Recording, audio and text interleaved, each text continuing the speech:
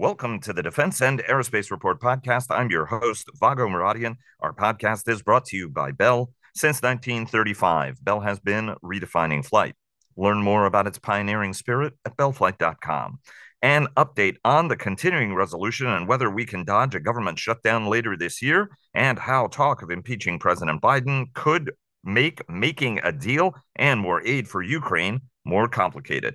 2 months to the day after his forces marched on Moscow, the plane carrying Wagner Group chief Yevgeny Prigozhin and his top lieutenants crashed shortly after taking off from Moscow in what U.S. officials and others have said was an assassination by Vladimir Putin. What does the Russian leader's crackdown on military officers and his most successful troops mean for the war in Ukraine? Meanwhile, in an extraordinary rift, Washington is openly criticizing Kyiv for not better focusing its counteroffensive, squandering its resources by spreading them too thinly, but will train Ukrainians to fly the F-16 fighter. The BRICS group, Brazil, Russia, India, China, and South Africa, convened with Vladimir Putin joining remotely and making the case for a bigger bloc. China's economy continues to descend from bad to worse as nations across the region increasingly reject Beijing like Fiji, and Washington continues to bring nations together, and the Philippines have become a pivotal nation in that regional transformation. Joining us today, as they do every week, to review the week in Washington and around the world are Dr. Patrick Cronin, the Asia Pacific Security Chair at the Hudson Institute think tank, fresh back from his trip to the region. Michael Herson, the president of American Defense International, one of Washington's top defense and aerospace lobbying firms, who's joining us very, very early from his vacation in California. Former Pentagon Europe chief Jim Townsend with the Center for a New American Security and the co-host of the Brussels Sprouts podcast, a must for anybody interested in the transatlantic relationship, and former Pentagon Comptroller Dr. Dov Zakheim, who counts the Center for Strategic and International Studies among his very many affiliations. Everybody, welcome back to the program. And a quick programming note, this will be the last Washington Roundtable for about 2 weeks. We are taking a down week next week. The Business Roundtable, however, will happen on Sunday. That will be posted. Then we take a week off, and then the Business Roundtable starts us off on Labor Day when we resume our coverage. Michael, welcome back. You're pinch hitting because there's an enormous amount of news, and I want to get everybody's take on the first Republican presidential debate, in which security did factor in some very crisp and sharp exchanges among the 8 candidates on the stage. But start us off with an update. Right, last week we discussed the agreement between Senate Majority Leader Chuck Schumer and House Speaker Kevin McCarthy to strike some form of deal by the end of September. We don't know how long it's going to last. Ideally, it lasts through the end of the year and averts a shutdown. But we don't know that that'll happen. And then actually a deal might be a bit shorter. And then GOP leaders are talking about impeaching President Biden, a move that's likely to complicate everything. And then we've got the Ukraine supplemental that's, there's a lot of things that get caught up in all of this. Walk us through where we are and what's the latest, even though Congress is out of session for another couple of weeks, about where we are and how this potentially plays out, putting hopes aside and just looking at the facts. You're right. Even though Congress has been out, there is really a lot to unpack this week. And you're right. I mean, McCarthy and Schumer, they do have an agreement in the sense that they agree they both need a CR in September. But that's really as far as the agreement goes. I know that McCarthy wants a CR that would take us somewhere to the beginning of December because he doesn't want to be pushed up against the Christmas holidays. And there would be a lot of pressure to do an omnibus at that point, which would break his deal with the Freedom Caucus. However, Schumer, he agrees with McCarthy we need a CR. He's already laying the groundwork to blame House Republicans that if there isn't one and there is a shutdown, this is all their fault. And McCarthy really has his hands full, not just with Freedom Caucus folks, but even with some of his moderates. Earlier this week, Congressman Tony Gonzalez, for example, who's a moderate member on the Appropriations Committee from Texas, came out saying America demands a secure border. I am a no on any continuing resolution that only kicks the can down the road. Ronnie Jackson, who's on the Armed Services Committee, came out this week saying that he will oppose any continuing resolution that doesn't smash Biden's DOJ into a million pieces. And then, using the president's verbiage, calling the DOJ the enemy of the American people. Now, we talked about 2 weeks ago about a letter that about 12 members of the Texas delegation sent out with their demands for their support for a CR, many of which are never going to happen, including the resignation of Secretary Mayorkas.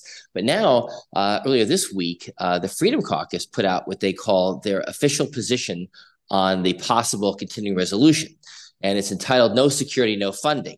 And they have a list of demands here as well, some from the Texas letter, but some new ones and some old ones. So first, they start saying that they're committed to restoring the true FY22 top line spending levels. So they're not going to support a CR at FY23 levels. It's got to be a 22. They refuse to support, they say, any measure that continues Democrats' bloated COVID spending era spending and simultaneously fails to force the Biden administration to follow the law and fulfill its most basic responsibilities, and why they will not support a clean CR. Then they go on to say that they'll oppose any spending measure that fails to include the House-passed Secure the Border Act of 2023. We saw that in the Texas letter. But now they're also saying that they will not support a CR that fails to address the unprecedented weaponization of the DOJ and the FBI. And they will not support a CR that fails to end the left's cancerous woke policies in the Pentagon, undermining our military's core warfighting position. And for good measure, at the end of their statement, they say, lastly, we'll oppose any blank check for Ukraine in any supplemental appropriations bill. They want to also impeach the sitting president. Well, that's coming in a second. Yeah, that is true, right? Because now McCarthy is really faced with, this conundrum. Is he going to give into their demands, which would force a shutdown, or is he going to get Democratic votes to keep the government open? I think it's more the former. But you're right. There has been talk of ways to appease these folks, which would be to proceed with an impeachment inquiry against the president. And McCarthy is inching closer and closer to that by the day. He even said earlier this week, if the administration continues to hold certain documents that they are seeking as part of their investigation, the hearings that they're holding, that we will move forward with an impeachment inquiry when we come back into session. At the same time, I'm getting texts over here in California on vacation from several Republican members that are concerned that McCarthy, as part of this deal, will throw in unimpeaching the President Trump, and that McCarthy has come out in favor of that as well. I don't think that that's going to be enough to secure support from the Freedom Caucus. I think it's never enough for these guys, and they're proving again their disloyalty. Remember, part of the deal for McCarthy to become a speaker was that they can't interfere in certain primaries. But that doesn't preclude the Freedom Caucus from interfering in primaries. And that's exactly what they're doing right now. They are, trying to recruit a candidate to challenge Tony Gonzalez, who I mentioned earlier in Texas. Scott Perry, who's the chairman of the Freedom Caucus, met with one of his possible opponents earlier this year. And now it looks like Scott Perry, who chairs the Freedom Caucus, is recruiting somebody to run against Brian Fitzpatrick in Pennsylvania. And that's a seat that's a purple seat that, if it's not a moderate Republican candidate, that's a seat that's a loss for the Republicans, but they don't seem to care. And the guy that they're recruiting apparently had his house raided by the FBI over a violent encounter he had with a Planned Parenthood escort. And the guy admittedly said that he has struggled with exposure to pornography and sexual sin and the masturbation and stuff that was a result of all this. I mean, this is crazy town, the people that they're supporting. So I think that, McCarthy's stuck between a rock and a hard place. And I personally feel that we're going to have a shutdown at the end of September. It's funny how everybody is hopeful that won't happen. And then there's the unfortunate reality. I mean, I think, and we'll get to this in a minute, the precedent here, the former president unfortunately broke the law. If any of us had done this, we would be in trouble. The fact that charges are being brought against him, is the legal process working? And to try to use all of the mechanisms, whether you're the House Judicial Chairman, right? Jim Jordan is working Judiciary Chairman to investigate all the people who are investigating the former president is very troubling, and again continues in this environment, because I spoke to one senior senator who was looking at all of this and saying that, on the Senate side, everything really on the appropriation side is really ready to go. The issue is whether or not any of this stuff moves ahead. Let's talk a little bit. No, go ahead.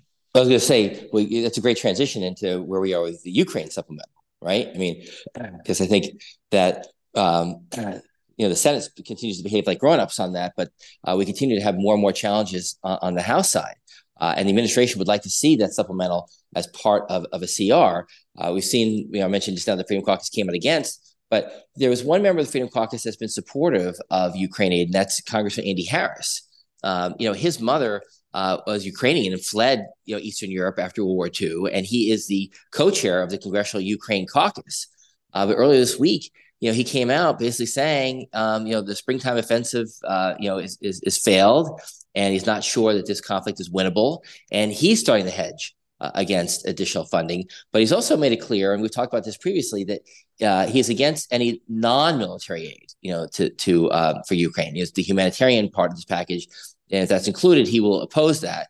But then you have folks like Congressman Don Bacon on the House Armed Services Committee who came out saying that he will only support more aid to Ukraine if the administration commits to sending weapon systems like ATACMS over to Ukraine. So I think Adam Smith, who I think is always very intellectually honest, came out pretty strong earlier this week, really criticizing what both of them are saying. He said, look, if you cut off Ukraine aid, you leave them at the mercy of the Russians. And if you don't think that the Biden administration is doing enough, then support the supplemental and push them to do more. And if you think it's time to negotiate peace, support the supplemental and put Ukraine in the best position to negotiate. I think he's exactly correct. Now, we see McConnell continue to be the champion of this over on the Senate side. He's saying that this is really the most important thing going on in world affairs right now. It's a stark contrast to his Republican colleagues in the House. And then we had a strong bipartisan group over in Ukraine earlier this week. Senator Lindsey Graham, who's a Republican, Senator Richard Blumenthal, who's a Democrat on armed services, and Senator Elizabeth Warren over there. And, things are turned on their head when Elizabeth Warren is the champion of, freedom and democracy and supporting military aid overseas. Well, I wouldn't debate on freedom and democracy. I think she's big on freedom and democracy, but the military aid part of it, yes, I would agree with you on that. Mm-hmm. Let me, Dov, before we move on, because I do want to get everybody's sense and kind of going around the horn on the debate, but I wanted to let you weigh in on this from a financial standpoint as a scarred former and yet still remarkably intellectually healthy former comptroller. Well, thank you very much for that. I'm in agreement basically with Michael. I think the odds of a shutdown are far greater than the odds of a CR for all the reasons that Michael said. But there's another thing going on here that I think people haven't caught up to yet, and that is that the extremes are actually feeding off each other, and that this whole idea of holding things up with a small group of people and demanding certain outcomes isn't all that different from what AOC has been doing at her end, and the squad has been doing, which essentially has said this very much the same thing.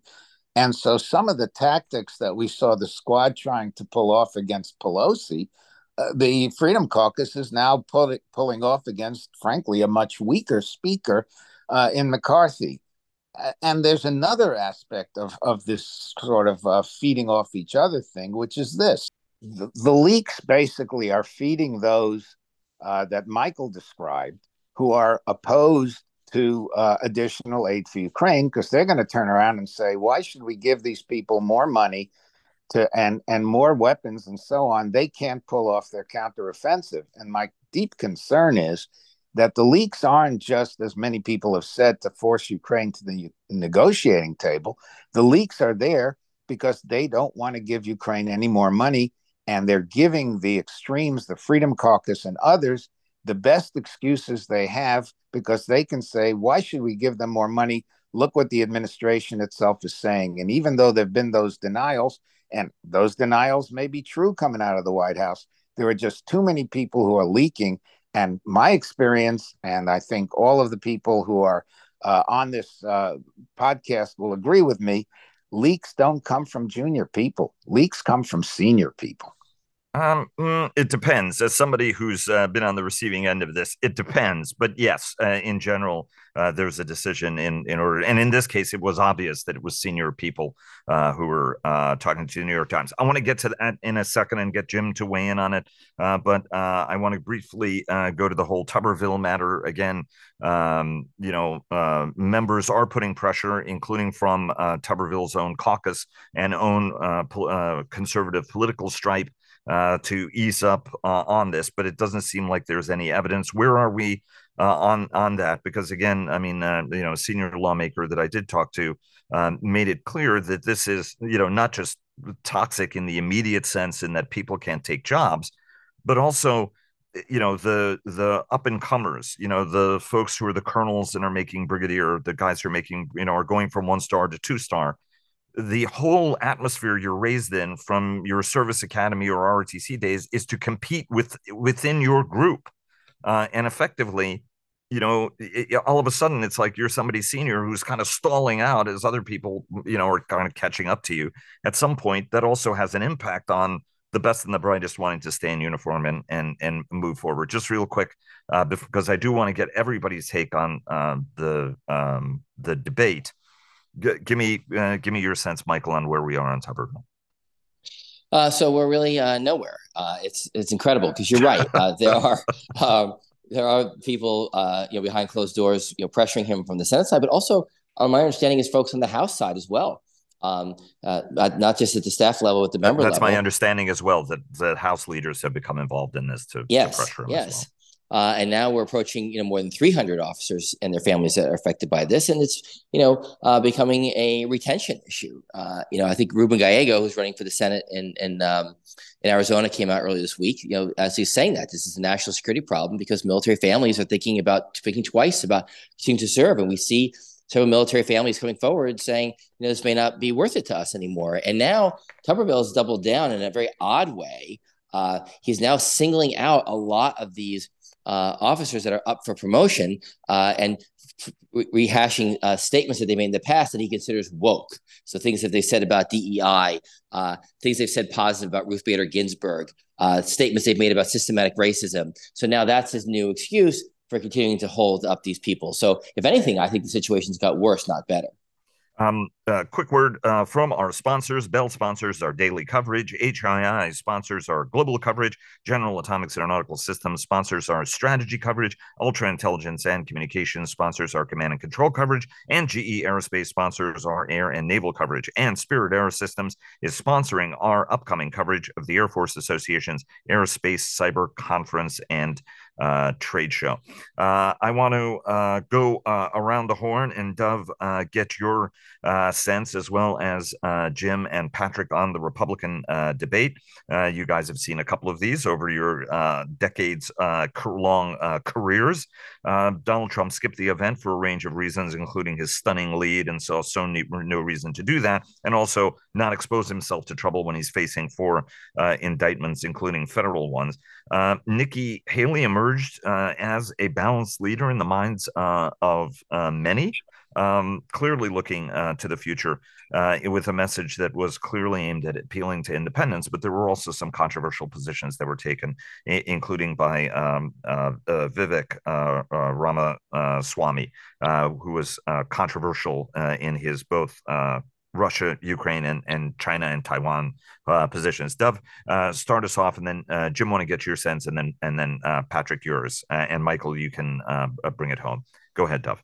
Well, first of all, Ramaswamy wanted to come across, and he did, as a Trump mini-me, saying all kinds of outrageous things, which got him much more of the attention than anybody else. And even when they had split screens, he seemed to be on the split screen more than anybody. He's a young guy. He's actually eligible to be president. You have to be 35 to be president. He's 37. He's going to be 38. And he was simply, I think, auditioning for the one thing he says he doesn't want to be, which is vice president. But clearly, if you're Donald Trump and you're watching this guy, you're going to say, fabulous, he's the guy I want. And from Ramaswamy's perspective, if something happens to Trump, he's president. So I think Ramaswamy was successful in putting himself across as the new Trump, the new young Trump. Yeah, Haley did very well. I don't think she improved her chances of being vice president or even being in a Trump cabinet, but she did do well. Unfortunately, her percentages aren't very high. Rest of them, they didn't go for very much or count for very much. But one other thing, and I've been talking to several people up here in New Hampshire about it. The audience, I'm not sure you should have an audience because those folks, they're booing. I mean, whatever you think of Chris Christie, you don't boo the guy. And he tried to face them down because he's a New Jersey type and that's what they do. But why have an audience that does that? And what do the audience do to help? Dov, the audience once upon a time would never consider doing that. But alas, right. This is the sort of degradation we've seen. I mean, we're launching insurrections against Congress. The booing, I think, is, Well, but the point is, I don't know how we're trying to figure out how to stop insurrections against Congress, but it's really quite easy for the RNC to say, no audiences here. And I think they should, because remember, there's an awful lot of people watching this. And if they see the audience boo, 9 times out of 10, they're going to say, well, the audience must be right. So that would be something that I think people do need to think about, because whatever you think of the individuals who are running for president, they ought to be given a fair shot to say what they want to say. I think that's fair, and I would urge everybody to be more respectful in our national discourse at all levels, and our leaders in particular to be more responsible about what comes out of their mouths. Jim, Ukraine war, people are talking about no blank checks. Let's let the Russians keep it. We'll win the Russians over against the Chinese. But also sort of this strain of, somehow there is, misappropriation, and, that we've got to be very careful with our aid. I think we've got to be increasing our aid to Ukraine, not decreasing it. And I'm eager for this package to pass. And I think, it's good news. The administration itself, the United States Air Force, is going to start training F-16 pilots, which, if we went back even 9 months ago, people were saying it's not necessary, and no need to be doing that until the conflict's over. So I'm glad to see that. From your standpoint, what are elements of this discussion from a national security perspective, whether about Europe, Asia, or anywhere else, sort of jumped out at you? Well, it's interesting. For the first time in a long time, we finally have a foreign policy issue front and center in a presidential campaign. Here is the first primary debate, and they were talking about a very important element of foreign and national security policy, and we can't seem to have a serious discussion about it. It's got to be weaponized. It's got to be politicized. That wasn't a serious discussion. It was a lot of stuff we've heard before being thrown out by the Republicans, and the impact in Europe, from what I've been able to tell so far, is people turned off their TVs. They couldn't believe a lot of what they were seeing, and so it's just the theatrics and the carnival atmosphere of that debate hurt us overseas. They should be used to it by now, but I think each time they just can't believe it. But I will tell you that in terms of support for Ukraine, this really increases the angst level in European capitals, that should Republicans win, that it's going to be a hard lift, a heavy lift, to get a Republican administration to support, because it's not really clear what the Republicans would do. You hear things like no support, et cetera. I mean, it's not a serious discussion, so you don't really have a good idea of what might happen, and so that makes the angst level go up, because it's the European nations, and Zelensky particularly, very unsure of what will be handed them, if anything, if a Republican wins. So. But final point, I agree with Dov on the audience bit. I think we should stop that. It just had a very unfair impact on that debate, not just for Chris Christie, but on the whole event. So they really should do away with that. But that's not Fox's way. They like to have a circus atmosphere, and that's what they got, and that didn't help anybody. I believe also, final point is. I think Nikki Haley, to me, came out looking much better than I've ever seen her, in terms of having a more mature look at these issues. David Brooks wrote a piece, I think, in the New York Times today, saying some very similar things. And so I throw my if I had to vote for a Republican, if I was faced with that choice, I think I would give it at this point. I would certainly give it to Nikki Haley, just based on how she approached in a mature way the issues she was dealt with during that debate. I would agree with you. And she was trying to strike right. She wasn't. She was trying to look beyond the primary and be a consensus national candidate, whether on abortion, whether on security, be tough on international affairs, and be a reasonable voice. And I think that that's something I think also a number of other right. I mean, whether it was Asa Hutchinson was trying to do that, and I think certainly Chris Christie, and I think Tim Scott certainly more on the conservative side of things. We're trying to do as well, Patrick. You know, and I think Jim sort of talked about this sort of the concern what would happen with Donald Trump. It's interesting that a couple of weeks ago, European and other friends of mine around the world were like, "Oh, this is no problem, and Biden will be elected." Whereas now there is a little bit of a concern, given how the former president's popularity is surging. Every indictment makes him more popular, to the point where people are saying, "Oh, he shouldn't, he should face no legal repercussions because we're only making him stronger."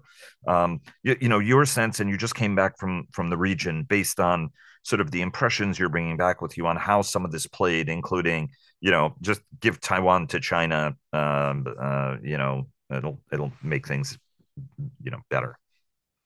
Well, the good news is nobody in Asia was watching this. So, this is an early debate on the Republican side. It's oriented toward those who are thinking about giving money or voting in a primary for the Republican Party. And yet it was still an early indicator of what kind of Republican field might follow Trump. If you're looking for reassurance, if you want to be serious about foreign policy, you can be, as Nikki Haley showed, and even Mike Pence talked down the need to deal with multiple crises, and Chris Christie talked about the need to respect the Constitution. All of these things show a certain level of seriousness that I think would be welcome in Asia if they were watching. At the same time, discussions on things like China and climate change are just beginning, to be continued, much, much more depth needed.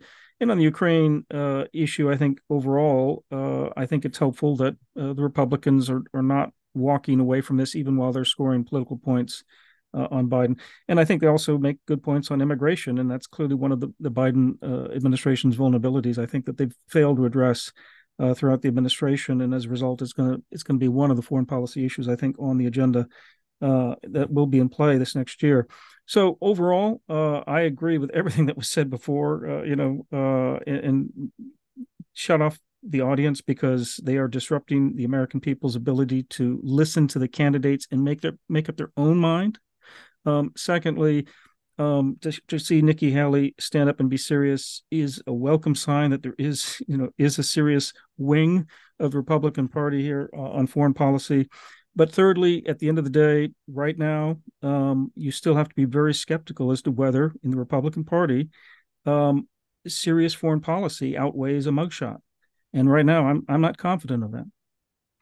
Well, I mean, the unfortunate thing is that the candidates who have the seriousness and approaching this as what we would consider to be a normal leader are finding themselves at the very bottom of the polls, right? I mean, that's the unfortunate thing. And it would be interesting whether in a Trump administration, any of these, I mean, it would be clear that none of them, with the exception of maybe Ramaswamy, would be somebody who would be getting a job even in a subsequent Trump administration, where there is a lot of activity, obviously, and effort by some conservative Washington think tanks, I think Heritage being one of them, where they're sort of trying to build what the Trump 2 administration would look like and how to curb the civil service and the like.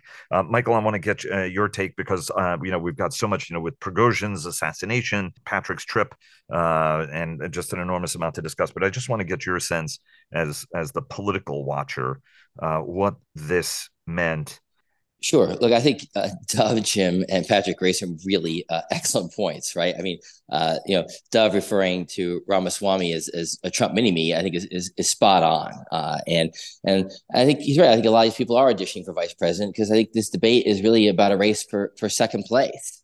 Patrick says, serious foreign policy, does it outweigh a mugshot?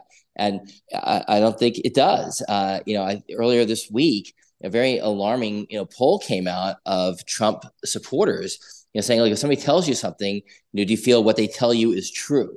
Right. And we know that Trump lies multiple times a day, including, obviously about Mexico paying for the wall, the election interference, whatever it might be. And those people polled 71% say that if Trump tells them something, they feel what he's telling them is true. That compares to 63% for friends and family, 56% for conservative media figures, and 42% for religious figures. And this just reinforces the belief that a bunch of the Republican Party has just become, a cult of personality, and I think it really diminishes, this debate. And at the same time, with Jim referring to this, many times, as a carnival, I agree. I had trouble watching it. I had to keep walking out of the room because I just didn't think that this was being taken seriously. And I look at a guy like Ramaswamy, it's just not serious. I mean, when he comes out and says that climate change is a hoax, it's just not serious. I'm out here in California.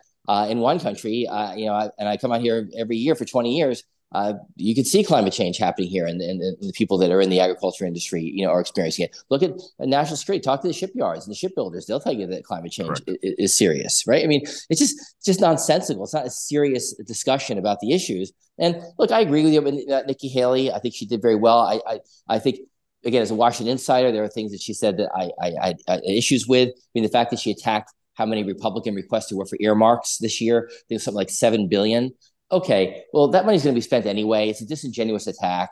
And when the budget deficit is $1.7 trillion, I don't think we should be arguing about $7 billion.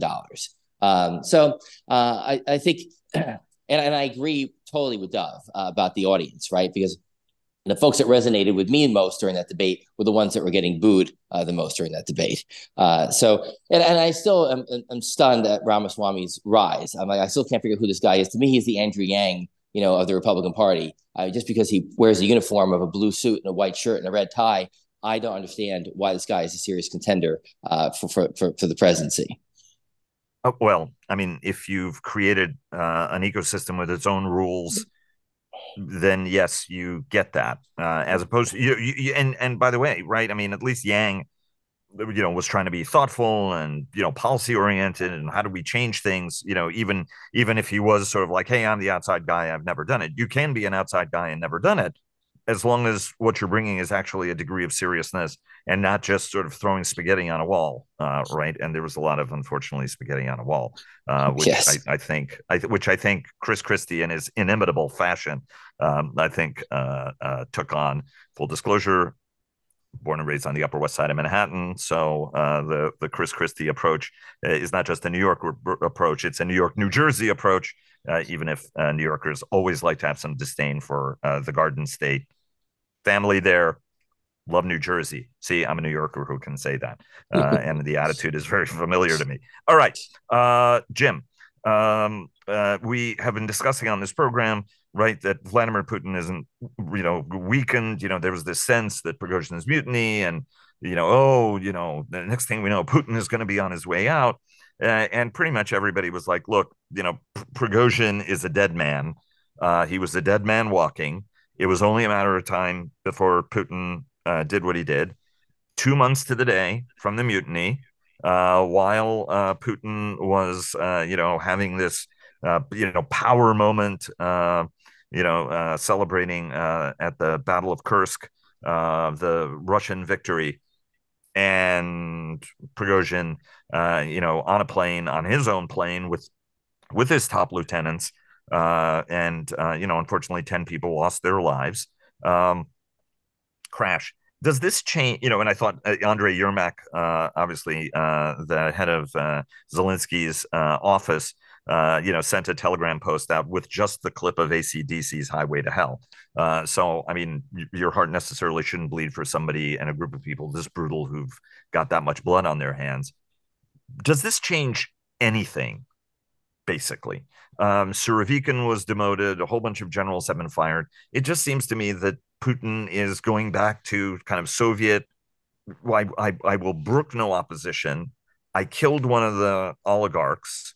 this is a message to the other oligarchs, a message that he sent, whether he was, sending the Lukoil CEO to jail or anything else, right? That I am, asserting myself. And what changes in the prosecution of the war effectively? I don't think anything changes, does it? Well, I don't think things change in a way that you can see. I don't think it changes something on the battlefield necessarily, but I think it does change a lot of things in people's minds. Maybe other members of the power centers in Russia that might be a little more discreet now or a little more cautious now about doing something that might be coup related. There were coup plotters there. Maybe there is an impact in the minds of people who might be a threat or a challenge to Putin. Whether that dissuades them or not, I guess we'll have to wait and see. It certainly is a message that's resonating in the minds of Russians that, hey, I'm Putin and I'm tough and I'll handle people like this and et cetera. But I think another set of minds that have been changed here or shaped here, impacted here, are those in the West whose sensibilities are no longer that you can kill people, murder people in such a horrible way. In this day and age, certainly during the Cold War days, people were pushed out of windows. In the past, bombs, assassinations, history is littered with that kind of thing. In this day and age, as where we are, it's a reminder of what we're dealing with in terms of not just Putin, but in terms of the Russians. That they will do something as heinous as this against a guy who I don't have any tears about him either.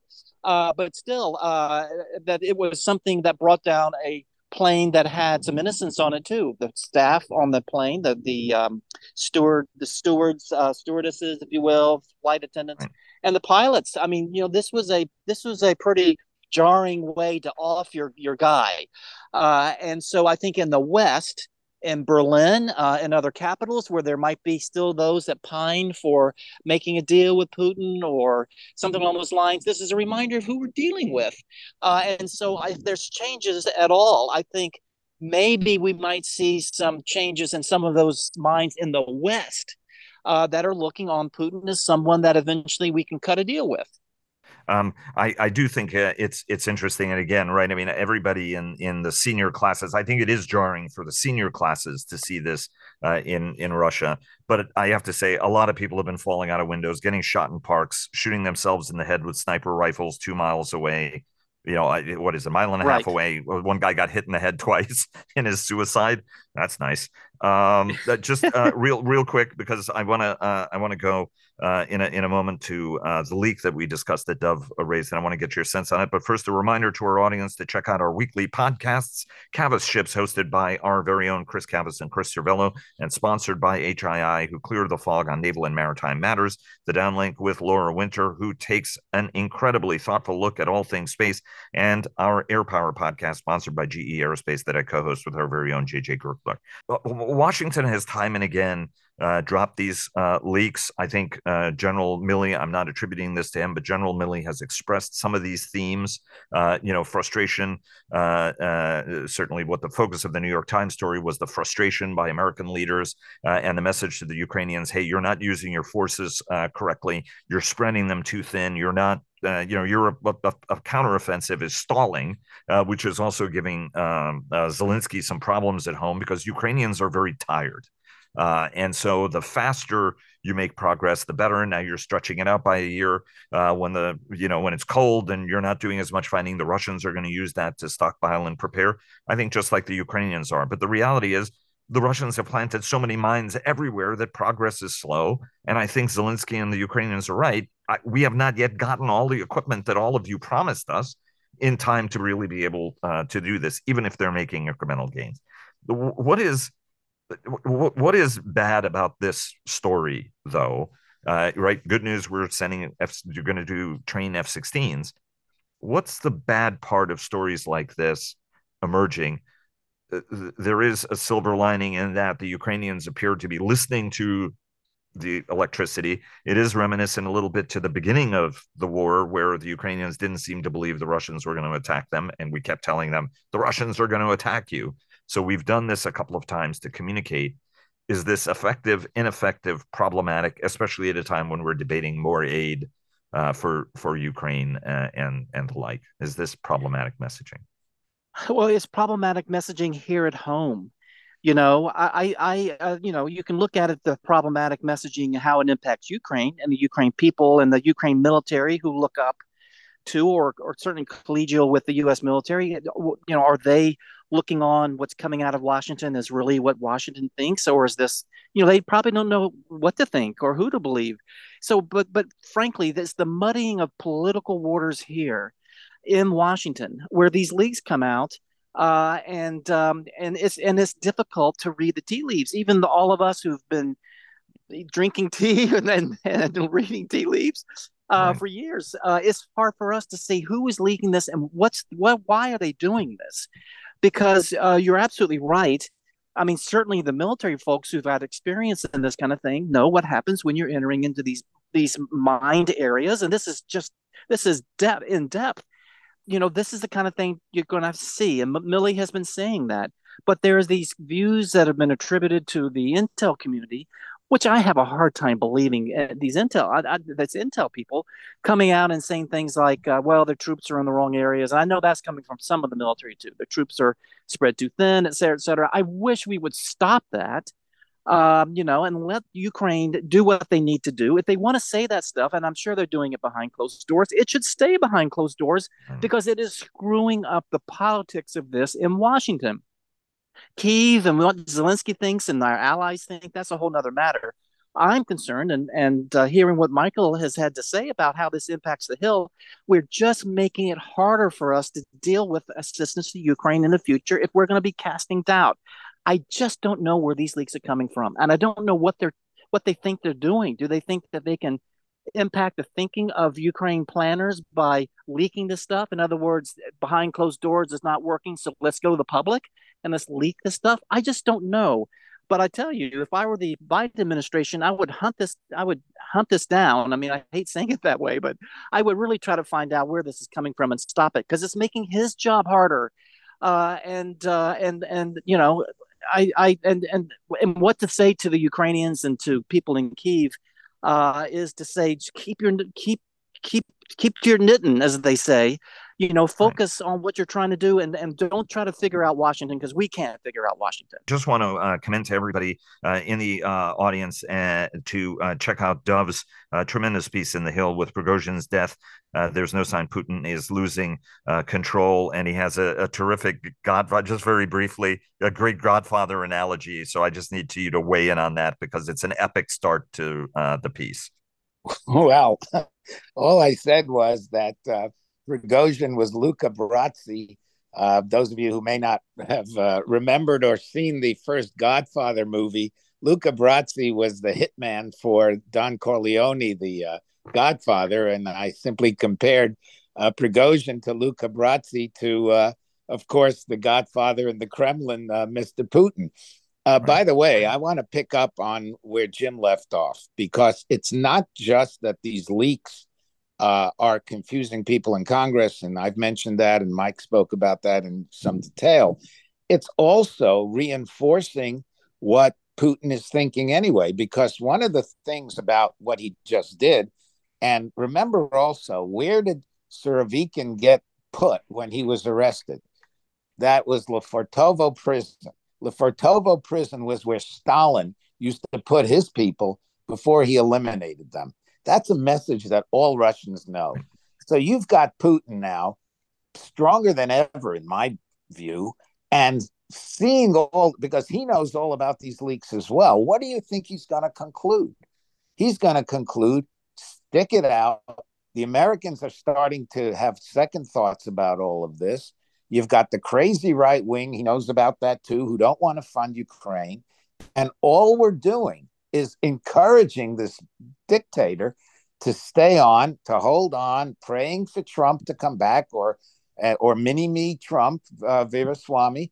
But the bottom line is that the administration, and Jim said this, and I want to underline this administration has not condemned the leaks, anything like they should have. I remember when I was in different administrations, when there was a leak, oh boy, would they check it out. There was once a leak out of the Pentagon, and we all had to take lie detector tests. Right. And that's no fun if you've ever taken one. Right. But this administration has not done that. All they've said is, it wasn't us in the White House. That's not good enough. We've got to stop the leaks, as Jim said, because otherwise we are encouraging Putin. Absolutely. Patrick, Absolutely.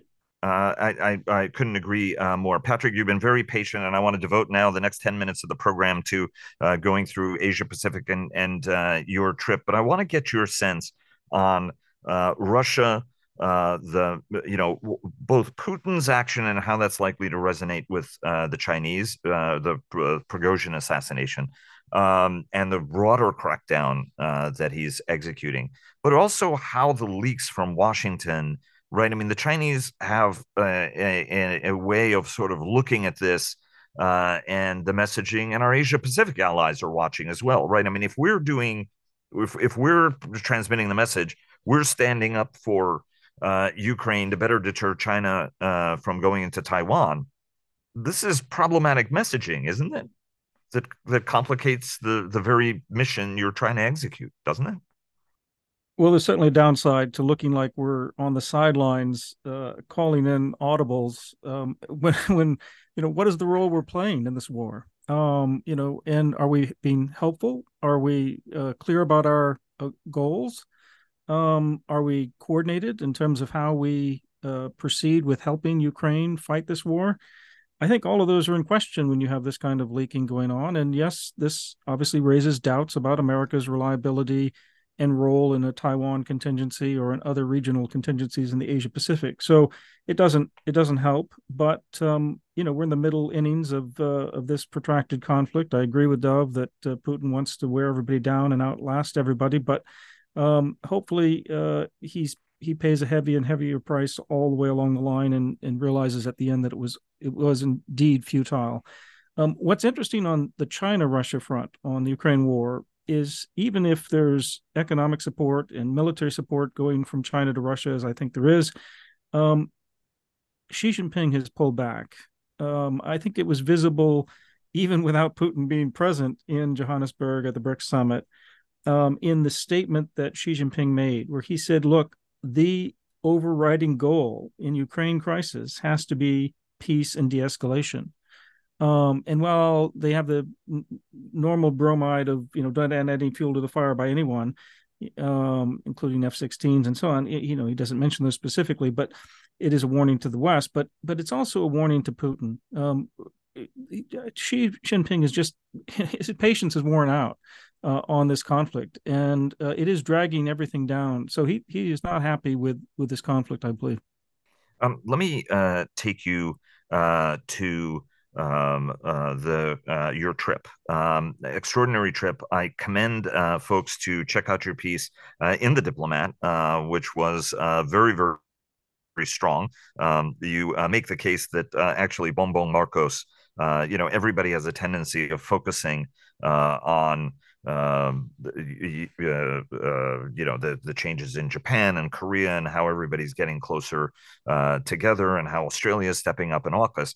But actually, one of the most consequential transformations has been Bongbong Marcos in office and the shifts that he is making as really a centerpiece in standing up to China and better supporting Taiwan.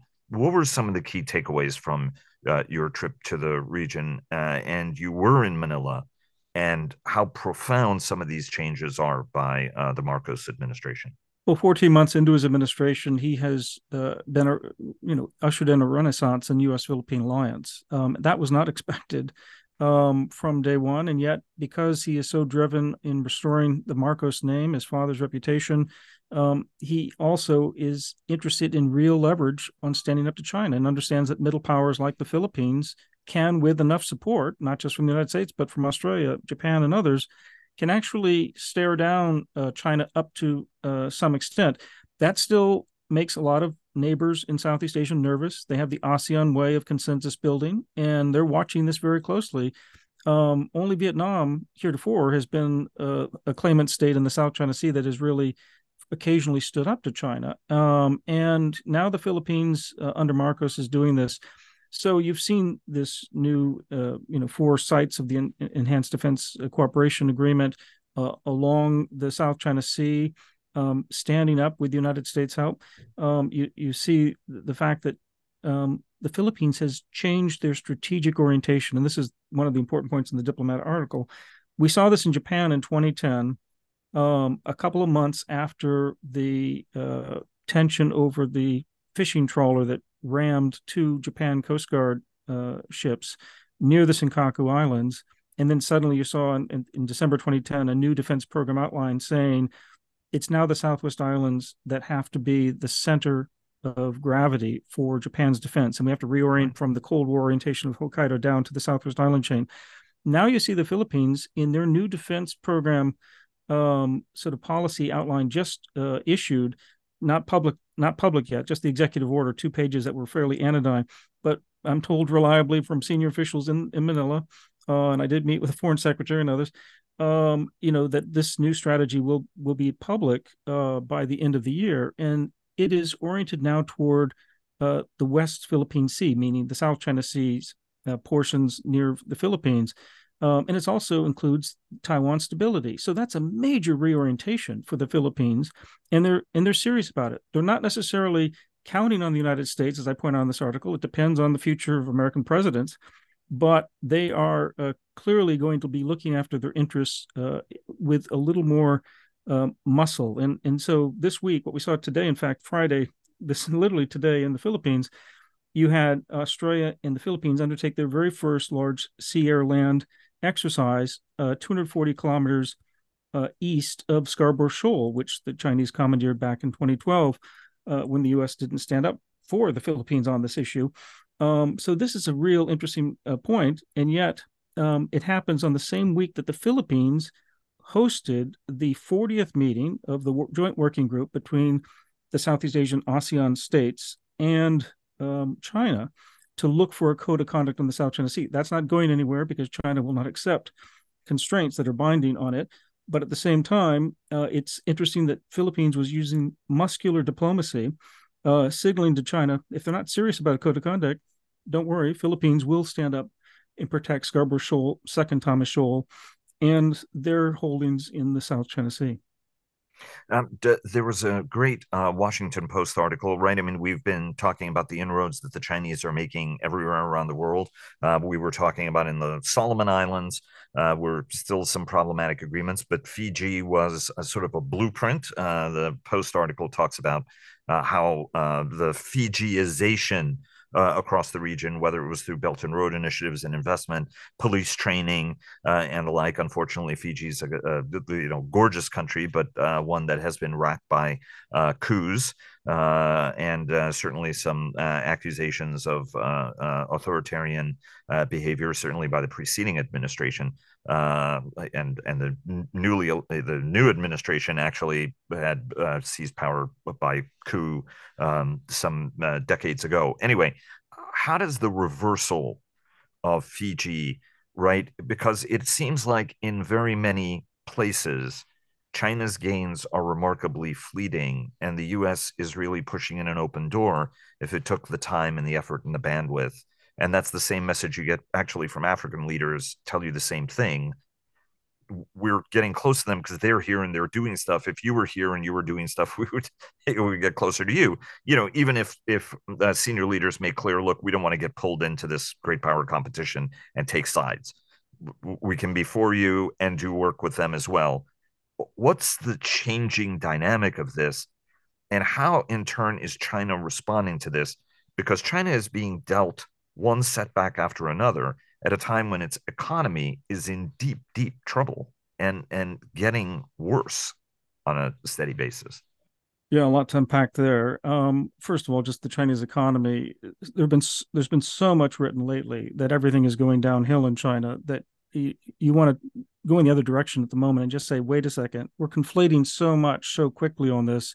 Let's be a little bit more cautious. Take Nick Lardy's argument that, look, China may not have another boom in their sort of future, but they're still a huge economy and they still have a lot of strength in it as well, despite all the problems that we read about in the stagnation that is real. The slowdown is real. The demography is real. And Xi Jinping does not seem to be the man to turn around the reforms, the structural problems that we've been talking about for a long time are coming to roost in China. And this seems to be real. And yet, again, not slowing down the defense spending, not slowing down what we just saw in Johannesburg is this sort of let's rebuild the world order in a more Sino-centric way through these major initiatives. The Global Development Initiative is kind of the extension of the Belt and Road Initiative, which is reaching out to South-South relations, including in the South Pacific, including in Southeast Asia, but also in Africa and Latin America. It's global. And in fact, Xi Jinping just announced he was going to be putting $10 billion into this global development initiative. Now, the fact that he didn't do that at Johannesburg is interesting. He's going to do it, is the only announcement so far. He also talked about sharing satellite data in Africa, which is interesting because that sort of resonates with the Maritime Domain Initiative that the Quad countries have been undertaking across the Indo-Pacific. Anyway, I digress, but there's so many layers to this that makes this interesting. You mentioned the article in the Post about Fiji going badly for Xi Jinping, and the farther you get away from China, it gets more difficult to project their power and influence. There's no doubt, and yet a little money sometimes goes a long way, as we see in places like Africa. But what's happening with these dynamics is that if militarily, places like Guam, which is American territory, and therefore we don't have to ask an ally to use our air forces there, if that gets involved in a fight over Taiwan, we have to both better defend than we've been able to defend so far the assets there with air and missile defenses, and that's a work in progress, very early work. We're going to have to disperse from there, and we're going to disperse now clearly down to Australia. So countries in the Pacific Islands become very important. Are they going to be able to help defend and break a Chinese onslaught, that tries to make sure that we cannot intervene in defense of Taiwan if China wants to take Taiwan by force or takes over Okinawa or parts of the South China Sea? All of this will be part of a military confrontation that China is gradually trying to beef up, just as they have since the 1970s. They've clearly had a long-term ambition to control the South China Sea. And they first started in the 1970s, at the end of the Vietnam War, in the Paracels, and then in the Spratly Islands with Vietnam in the 80s, and then in Mischief Reef in the South China Sea of the Spratlys with the Philippines. And then what we've seen in the last decade with the island building and pushing around the Philippines with water cannons just this past couple of weeks. All of that is a gradualist approach. The Great Wall of Sand, as Harry Harris called it, making its way. They've been trying to do this now in the Pacific Islands more recently, but they're running into some early challenges. And clearly, you're saying, Vago, and I agree with you, with determination, with allies and partners, we can successfully offer these countries a better alternative. But that we can't do everywhere, and that's what China's banking on in something like the BRICS summit, this 15th summit of these leaders. They've just added 6 members, including working now into Iran and Saudi Arabia. So, Dov could talk about the earlier deal this year to broker that peace. Now they're being incentivized by saying, look, we're letting you into this special club. Even if you don't share a lot of other interests, you're going to get more benefits from us, including trying to move away from the dollar and trying to be a counterweight to the G7 countries if they go against your interests. Obviously, Russia's very happy with this because they were booted out of the SWIFT system. This looks like maybe an alternative. We have just a tiny amount of time left, and obviously Saudi Arabia and the Emirates are delivering all sorts of messages to Washington by actually opening up trade, right? I mean, allowing both serving as havens for Russian money, but also allowing a lot of Chinese investment to come in deliberately to message to Washington, we're players and we can play in any direction we want to go. We have 1 minute left. The show is a little bit longer, but it's our last one for 2 weeks. Dov, very quickly on whether the Gulf countries actually become BRICS members as well and what that means. And then very quickly, astonishingly, and although unsurprisingly, Israeli settlers are actually turning on the Israeli administration that has given them greater leash than any Israeli administration probably ever has. Go ahead. Well, very quickly, I'm not sure the Saudis or the Emiratis are going to join the BRICS very soon, simply because the Emiratis have been welcoming Russian money in for years and years and years. Yes, they'll welcome Chinese trade, but China's not going to give them the security that we can give them. they'll just follow their own interests. They'll play with whoever they feel they need to play with, but they're not about to join the BRICS right now. At least that's how I see it. On the Israeli thing, it's unbelievable. This is the most right-wing government in the history of the country, and now the settlers are protesting. They actually had a protest outside Netanyahu's office, and some of their leaders are calling Netanyahu and the defense minister Gallant to be leftists. Does this indicate a real split in the government? There's other problems that they're facing. The ultra-Orthodox are still demanding that their students be treated as if they were in the military, which has outraged anybody who's not ultra-Orthodox in this coalition government. So there may be splits. And whether Netanyahu can pull rabbits out of multiple hats, as he has in the past or not, we'll have to wait and see, maybe till your next podcast. Thanks very much, everybody. Really appreciate it. Always great having you on. Hope everybody has a terrific break. And thank you to the audience for joining us. And a very special thanks to Bell for their generous sponsorship that makes this program possible. Hope everybody has a great weekend, and check out the Business Roundtable that'll be out on Sunday as always. Everybody have a great weekend, and thanks so much for joining us.